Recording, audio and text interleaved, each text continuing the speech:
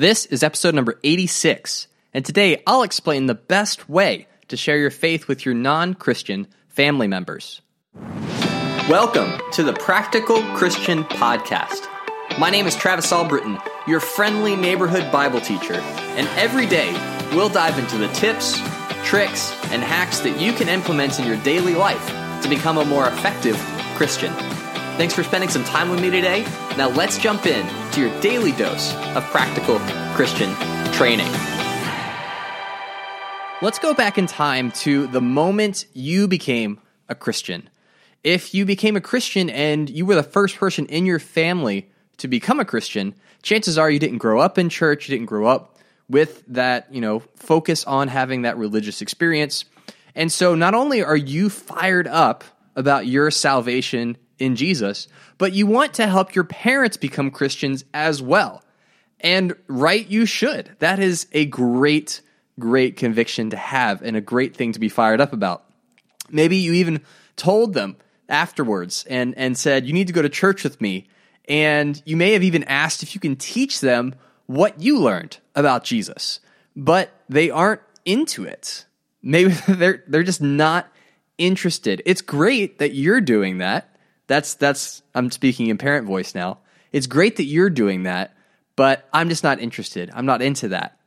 And so what do you do? What is an effective way for you to share your faith with your parents without putting them off, without them feeling disrespected, or just not helping them grow spiritually? Because I know for me personally, even with my parents as Christians, I still had some friction when I was growing spiritually and felt like I had discovered the real truth of everything, and I needed to tell my dad what he was doing wrong and how he needed to change to be more like Jesus. And those conversations didn't always go over very well, as you can imagine.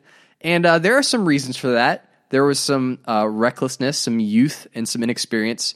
But today what I want to talk about is 3 principles that you can implement to effectively share your faith with your parents, all right? Principle number 1 is to understand where they are coming from. All right, so put yourself in their shoes for a moment. They raised you. They taught you everything you know. They taught you how to tie your shoes. They taught you how to make grilled cheese. They taught you how to speak in coherent sentences. They've supported you financially your entire life. And now you are telling them what they need to be doing. Can you see why that might be a difficult transition to make? Even in the best of circumstances, as a parent thinking, I'm supposed to be the one teaching you, not the other way around. And so it really does take great humility to be willing to listen to your kid about how you should live your life and take that to heart. And so just understand where they're coming from. And they might even be a little freaked out by how much you've changed or how quickly you've changed. And the Holy Spirit will do that to people, And so just understand where they're coming from. That, yeah, it is a big shift to go from not following Jesus to following Jesus. And if they, see you as their child and are struggling with making that transition to being willing to listen and learn from you and have an open mind about the things that you're learning, just understand that. Understand that that's kind of where they're coming from. And so with principle number 2, this is where we get into, the practical application of how to help them become Christians, and that's to win them over.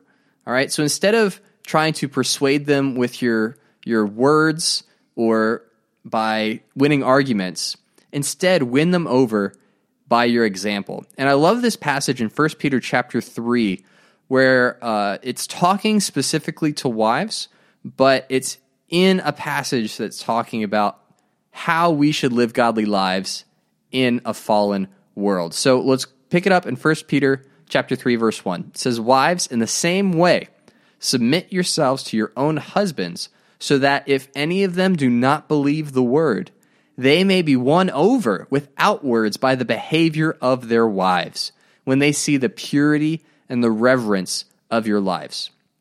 And so what Peter is saying is, if you are married to someone who is not a Christian, right, that even though they do not have the same standards and are not living with Jesus as Lord, you should still submit yourselves to them as you would to a husband who was a believer. And that by doing that, by being an example of what it means to be a Christian, by living out your Christianity in your household, you may win them over by your behavior. All right. And so what you want to do to put this into practice, whether you're a wife or not, is to live your life as a Christian in plain view and serve your parents, right? So it's with your actions display how God has fundamentally changed you. And that in itself should create opportunities to talk about Jesus when they are ready. And so just some easy tips, things like reading your Bible in the living room, being seen as a Christian, doing the things that you would normally do, but doing them in places where they can see you. Not to show off to them, not because you're doing it for show, but because you want them to see that this is a genuine part of who you are, and it will spur conversations down the road. And then also, don't hesitate to explain that Jesus is the reason for your change. I know the feeling of trepidation of, I don't want to say something that they might not like or they might not necessarily be fired up about. And so I might find another answer other than, well, I became a Christian. That's why I stopped drinking. I might find another reason like, oh, I'm just trying to lose weight. That's the risk is much less that can go south. And so don't hesitate. When you have opportunities to talk about your faith, do it. Take advantage of it. But above all, focus on winning them over with your behavior. And then the third principle, the third thing that you can do is connect them with peers. Because at the end of the day, you're always going to be their son or their daughter if it's your parents that you're reaching out to, right? And that's kind of been the focus of this, but you can take these principles and apply them to other family members. But connect them with peers. Connect them to other Christians.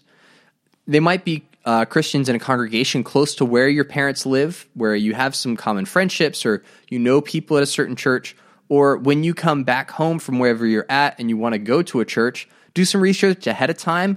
Figure out what are some good churches to check out. And then when you go with a mission to find people to connect with your parents, right? Because you want to give them the best opportunity to learn about Jesus. And for a lot of people, it's much easier to hear things and open yourself up to learning from your peers, from people that are in the same stage of life as you, than it is from your kids. But at the end of the day, one of the greatest gifts we can give our family is to help them become Christians. So put these three principles into practice, but above all, pray earnestly for God to move in their hearts. And then as you live out your convictions, as you interact with them, watch as God uses your example to impact your family in a positive way. Well, that is it for today. Make sure to smash that subscribe button to get daily practical tips just like this one. Leave a review in Apple Podcasts for your chance to get a shout out as the super fan of the week. And make sure to head over to the podcast Facebook group to connect with me and help decide future episode topics. Every day is an opportunity to grow closer to God and make a positive impact on the people around you. Take action with what you've learned and help make the world a little more like heaven. I'm Travis Albritton, and I'll talk to you tomorrow.